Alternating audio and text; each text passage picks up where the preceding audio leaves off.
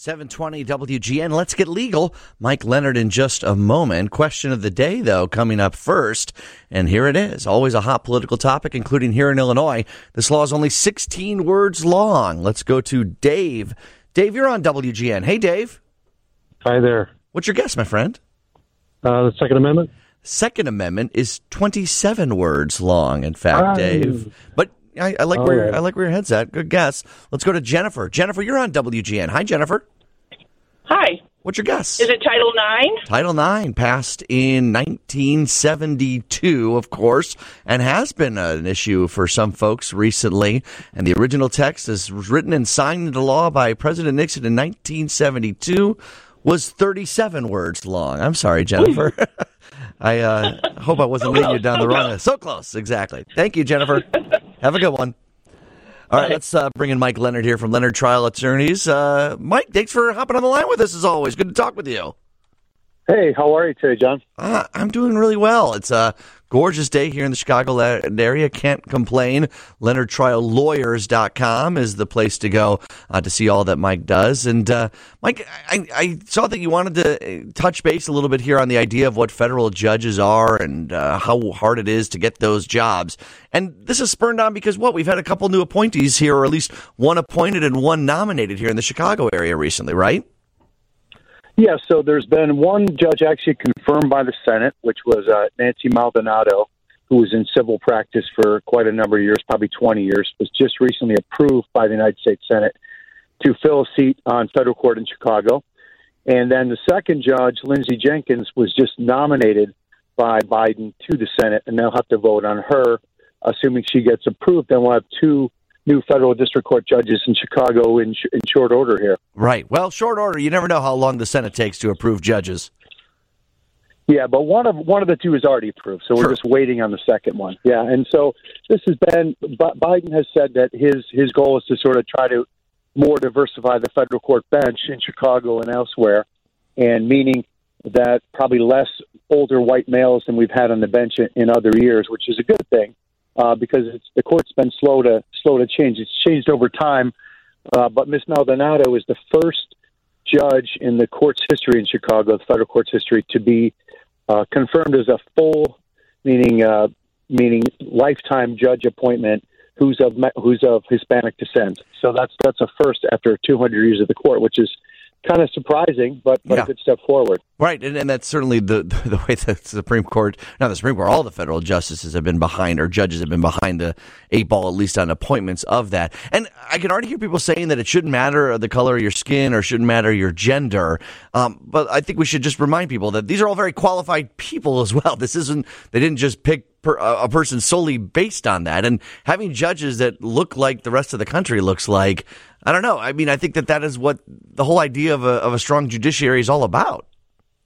Oh, yeah, I agree. I mean, the judges are humans, too, as we know, just like lawyers are, John, at least some of the time, right? And, you want, obviously, the bench to reflect all facets of America. So it's hard to make an argument or justification where, every judge is a white male who's between, 45 and 75. That's tough to say that that's reflective of our society, particularly now.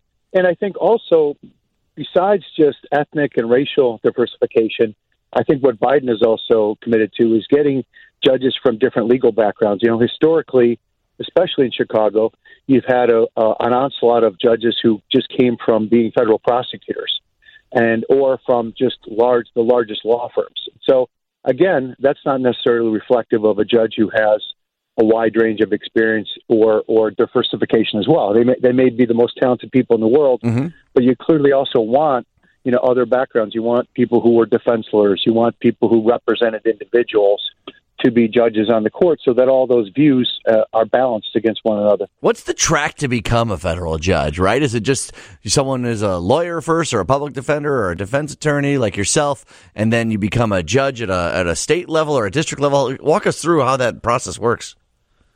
Well, first of all, it's not my path, John, so don't follow my path, or you'll never get there. But no, it tends to be people who are highly educated, went to top undergraduate and law schools, and then oftentimes many of them come from public sector service. For instance, from U.S. Attorney's Office, very much less frequently from federal defender's office or from defense attorney's background, which is unfortunate because I think there's an imbalance there. And then they also tend to, if you just look at the statistics, again, many of them come from the largest law firms. So there's no particular track. And, obviously someone could be recognized for their excellence and demeanor and be nominated by the senators in their state. But that's typically what you see in terms of their background and credentials. How important of a job is it? I mean, I know that kind of goes without saying, but walk us through what, from the start to the finish of a case, how important the judge is. Well, it matters a lot, and so that's why people are often, when they see who their judge assignment is, they want to know about that, especially if it's your client, right? And if there's anything they can do about it.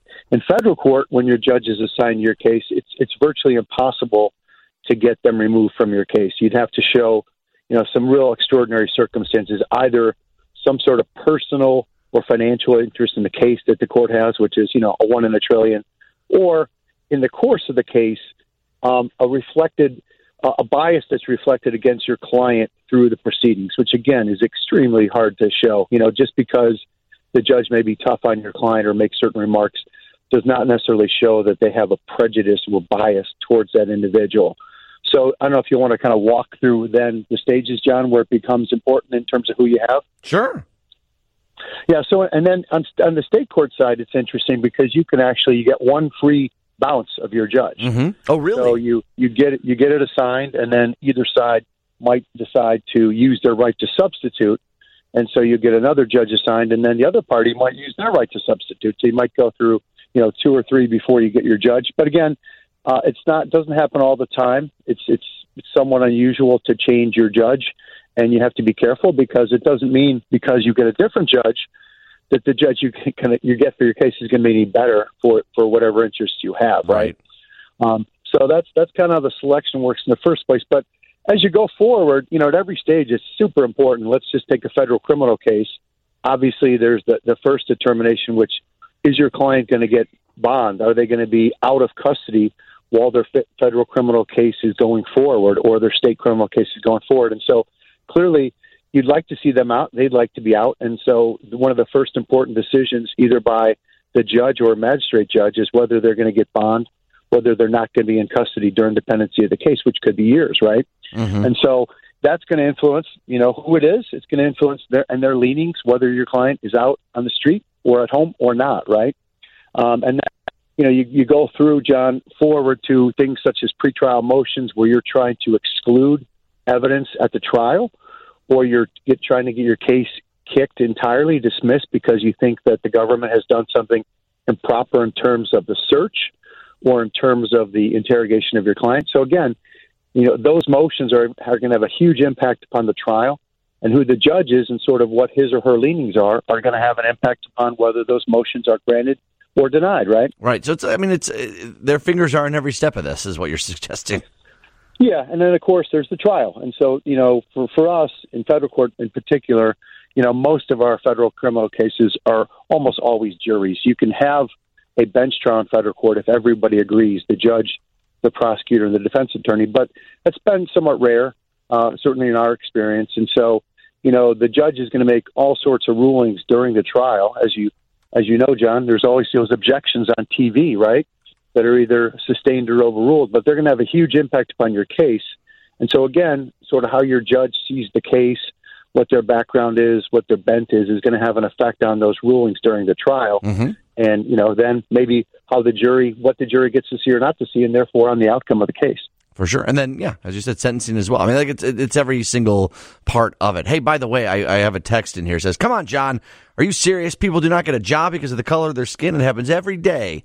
I wasn't saying that some people don't get presented as an opportunity because, like, President Biden said he wanted to nominate a black woman to the Supreme Court. So, of course, he chose someone that was a black woman. All I'm saying is that he's choosing from pools of very qualified candidates no matter what. It's not because he didn't just pick one random person. He picked someone who's extremely qualified for those positions, whether you agree or disagree with all of our opinions. That's all I was saying. And I agree with you. John, because look, the pool of candidates that, first of all, we're talking about federal court judgeships, that pool that gets nominated by the senators for consideration by the Senate, and by the president to nominate to the Senate. These people are of extraordinary backgrounds. I mean, the top schools in the country, stellar service in terms of their job, stellar record of success. So if you chose any one of them who were, I think in this last round, the senators in Illinois sent 7 potential candidates to the president to consider and then to nominate to the Senate. And any single one of them, regardless of what they look like or who they are extraordinary candidates with extraordinary backgrounds in the law. So, you couldn't do wrong in picking any of them. The hard part is choosing one of them, right? Right. And I'm not denying that President Biden did that and specifically chose someone like that, or that it happens, or he's specifically choosing people of different communities. No one's denying that. He has said that is what he wanted to do, and he's following through with that. Just the second part is that, of course, they have to be qualified for those jobs. Okay. 312-981-7200. We actually have a bunch of calls coming in, Mike, but we're running up against the news. So, Jay, stay on the line. Kelsey, stay on the line. Mike, you're cool with some questions, right? Yeah, John, we do have to address 2 things, Mega Millions and the White Sox as well at some point during this half hour. 2 very important subjects. Well, okay? I got 15 seconds. Did you win? I didn't win. Did you win? No, so... well, then, I guess we're done then. Yeah, we're done talking, right? We're done with that one. More with Mike Leonard from Leonard Trial Lawyers after the news here on W. So you're having just kind of a regular jury trial. The jurors aren't masked. The attorneys aren't required to wear the masks all the time. The clients aren't required. So I think that has a huge impact. And, someday we'll hopefully get some sort of statistical analysis, on what that all meant. And I'd also say that it's really difficult when you're picking a jury and you have a group of masked people who are part of what's called the venire, meaning the group you're selecting from, until they go up to the microphone to answer questions on an individual basis. What they look like and your impressions of them are so very different when they have the mask on versus when they take it off. So I was struck so many times as jurors would go up there and they take that mask off, and really you think, oh, it's just up to the eyes, but they take it off, and your perception of how they appear, what their demeanor like is so different when they start talking. So I think all those factors go into it. So far we've had great success in the COVID period, even with masked jurors. So I would say it's great. But I really don't like all the restrictions. I mean, I don't like having to ask questions with a mask. I don't like having to be a huge distance away from the jury. I mean, we like to use the space of the courtroom because that's important to us, right? Yeah. And so, being stuck behind a podium or stuck at a table or stuck behind glass when you're examining a witness, that can create quite different theater than being able to get, 6 feet away from the witness on the stand, or to be able to get much closer to the jury. Those are all important things in my mind if you're a trial lawyer. All right, Mike, we appreciate that. Kelsey, good answer. You satisfied?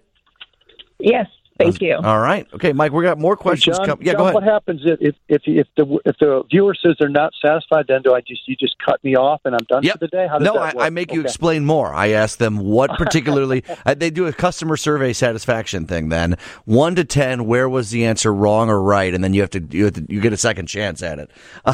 I'm looking for more like a Gong show where you just cut. You just cut me off and bring on another lawyer. Well, we got more questions on the text line, so we're going to get some more chances with Mike Leonard in just a moment. LeonardTrialLawyers.com. By the way, I know Schwani will have more on this in the news. I just saw this come across from the AP and other news sources that President Biden has again tested positive for COVID this morning, according to the White House physician. And some people had talked about that with Paxlovid, I think it was, is that it can cause, or there's a result of it, of negative tests that then are followed by positive tests. As I'm seeing on the screen right now, experiencing no symptoms right now. But again, he tested positive last week, negative, and has tested positive again. So we'll get to the bottom of that a little bit later on. All right, Mike Leonard, I got a text 224 question for you. Why does it take a year to make it to the state's attorney on a whistleblower act involving an elected official? I don't know if they're quoting a specific case or not, but can you speak to sometimes the length of why these things are drawn out? Yeah, I'm not sure what statute or ordinance they're talking about, but in general, in Illinois, one of the things we've talked about before, John, which governs these, Illinois has a statute called the False Claims Act, which many of the whistleblower cases are brought under. And as we've talked about before, the plaintiff, the whistleblower, files that case under seal, meaning secret. So the defendant doesn't know it's been filed, but but the AG's office in Illinois and other members of law enforcement know it's been filed, but it's a civil case. And then they get a particular period of time by law to evaluate the case and decide whether they want to take the case, whether they want to go ahead and litigate it themselves. And very often that process takes longer than 3 months or 6 months, and very often they go to the court and say, we need more time to complete our investigation. And typically, almost always, the court gives them that time. The idea being that the AG's office or whoever's investigating the case, they have tools such as subpoenas and other things where they can force companies to give them documents and things of that nature. So there's a reason to give them some more time to investigate. I think what becomes frustrating for people is that oftentimes they get extension upon extension granted. And so you could have a case under seal for not just 6 months, but 1 year, 2 years, 3 years, things of that nature. So that's frustrating for the plaintiff whistleblower because they're kind of on pins and needles about what's going to happen with their case. And it really hasn't even gotten to the decision process whether the case is going to be taken over and litigated by the AG's office or whether their attorney is going to be taking the lead. So it can be a slow and frustrating process. All right, Mike, I got a question from you from a texter named Andrew, and it is I don't know how you'll take it. It could be a sensitive question, but I trust that you are okay with it. And it actually kind of brings up a broader point about defense attorneys, and we could expand on that in a moment. But Andrew wants to know, is your guest's final objective to find out the truth or get his client off? And I know this is a broader discussion about the role of defense attorneys in general, so I don't know how you want to answer that, Mike, but I figured I wouldn't shy you away from an interesting text. Sure. Well, I mean, honestly, I think everyone knows who's part of the system. The system is not, and you learn this early on in law school, it's not a truth-seeking process, okay? So the state's attorney's office or the federal prosecutors will bring the case. Once they charge you and once the case is going forward, it's not their job to find out some objective truth, okay? Their job is to prove the truth as they know it with the facts that they present, right? And so they've charged you with the crime. They're trying to prove the truth of what they say by presenting evidence, and they're not going to present negative evidence or evidence that helps your client. They're going to present the evidence skewed in the light most favorable to them that will gain a conviction. Okay, even if they have evidence that might be beneficial for your client. Sure. Yeah. I mean, they have to turn that over to you. They have an obligation, but they're not going to go to trial and make arguments for you or present evidence that favors your case. They're going to present the narrow case that supports what the charges are. They're not going to present evidence and witnesses that support your theory. So, for instance, if you have an alibi witness or you have someone who supports your theory that's given them a statement, they're not going to call them in their case. They're going to let you call them in your own case if you want to and if you know about them, but they're not going to put on witnesses that are favorable to you, even though one could argue, well, if they did that, that would be more towards the aim of finding the truth, right, John? And so both sides are essentially attempting to present a case to persuade the jury or the judge in favor of their client. Nobody is presenting I guess what you call well-rounded case where they're just genuinely interested in finding some sort of objective truth, right? And, there really is, I guess there is an objective truth, but the job of the jury is to decide whether the defendant's been proven guilty beyond a reasonable doubt, right? Not truth, but whether the government has come forward with sufficient evidence to prove the guilt beyond a reasonable doubt.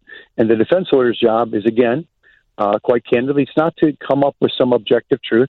It's to try to put the government to the test and see that whether they can prove your client guilty beyond a reasonable doubt. That's your job. Right. Your job is not to give the government unfavorable things to your client or to try their case for them. And likewise, they're not doing that for you either.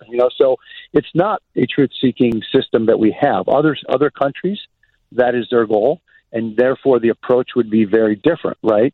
If that was the goal of both sides or one side to come up with an objective truth. That's not how our system works, right? Fortunately or unfortunately. And also, we can't pick and choose who we want to have good defenses or representation based on whether you think they're guilty or not before the trial, because the system is designed that everyone gets it that way when there are completely innocent people, that they are afforded that defense, right? That's how the system holds together, I guess you could say.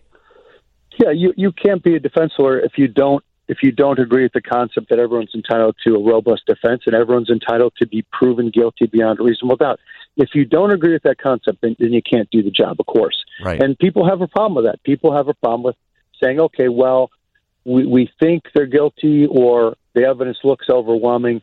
Why do we bother? But that's the whole right. That's the whole touchstone of our system. And of course, we know there's been many, many times, including people who've been executed, who've been found out later to be innocent and have had nothing to do with the crime. So we all know that doesn't happen in every case or every day. But it does happen, exactly. We have. I don't mean to interrupt you, Mike. I just got to get a break to a news. Do you have 5 more minutes for us after the news? I hate to put you on the spot. John, that would be great. All right, we'll get to, because I got a couple more questions here for you. We'll do that after the news from the Northwestern Medicine Newsroom, which comes after this break on Let's Get Legal on WGN. You're listening to Let's Get Legal, powered by the Illinois State Bar Association, with host John Hanson. Today's show is sponsored by Leonard Trial Lawyers, Allen and Glassman Chartered, and Anderson Attorneys and Advisors. Now, here's John Hanson, and Let's Get Legal. That's right. And we got Mike Leonard bonus time. It's like overtime, Mike, in that we didn't expect it, and it's exactly 5 minutes long.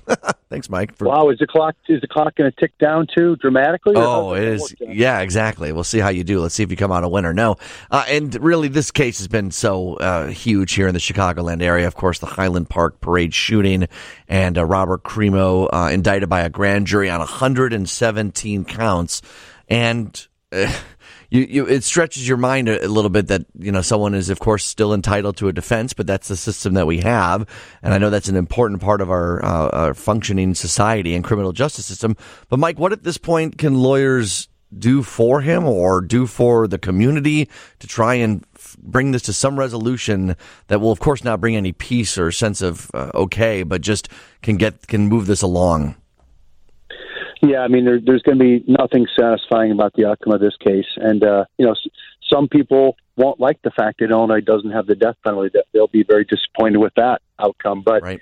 I mean, if we accept as true all that's been reported publicly is that, they have this wealth of evidence against him, and he's already given a statement where he's fully acknowledged his guilt and participation, then of course, his defense attorney's job is going to be very different than the average case. I mean, they're still going to have to do things like do their due diligence and make sure that the statements weren't coerced, make sure the evidence is what the government says it is, of course. But then they're going to have a very different role, because it's going to be a role that's preparing for a sentencing hearing. And before they even make that decision, they're going to make sure that they gather all sorts of records about this individual's entire life, including mental health records, school records, interview everybody under the sun to get a clear understanding of what this individual's mental capacity was. Is there any hope to plead an insanity offense? Is the defendant competent to go to trial? He's not going to go to trial, but is he competent to face these proceedings? So, wait, why do you say he's not going to? You don't think there's no way this goes to trial in any way, shape, or form? Well, look, if we accept as true what's been said publicly, right, which I don't know and I'm not privy to it, but if he gave a full confession, right, under circumstances that were constitutional, where he was apprised of his rights and knowingly waived those rights, and he gave a full confession, it was detailed like the press has reported, and they also have the gun, and it has his prints and DNA, and it's registered to him. And, if this all adds up publicly, then I don't think there's ever going to be a trial. What we're probably going to see is a sentencing hearing. It's possible that there could be a hearing on competency of him if the defense counsel thought there was an ability to muster an insanity defense or an incompetency defense. We might have hearings on those issues. But in terms of a trial where we're proving his guilt or innocence, that seems very unlikely based upon what's been reported publicly. So it sounds like it's going to result in a plea, and then what will be the most crucial step will be the sentencing hearing. And, of course, the defense counsel's duty would be to present as much mitigation as they can to try to get the best result for their client. However, under these circumstances, with this many people killed and injured, there's not much expectation that something beyond, multiple life sentences are going to be the result. But again, you don't foreordain these things if you're his attorney. You're going to have to go through all the steps. But do I think there's going to be a trial on guilt or innocence? Whether they can prove him guilty doesn't sound very likely at all, John. Right. We got 2 more minutes left. The Eddie Johnson case. I know you've been a part of that, and we had a ruling recently about this. Yeah, we're moving along swiftly in terms of taking dozens of depositions in that case, and the magistrate judge who's assigned to that case, every case in federal court that's a civil case has a magistrate judge assigned that deals with issues that come up about depositions and disputes about the parties about producing documents. He recently issued a written opinion because there was a witness who testified in the case. And again, I'm not telling you anything that's not public and which is not in his opinion. Right. But a witness testified, purportedly on behalf of the plaintiff who's bringing the case against Eddie Johnson.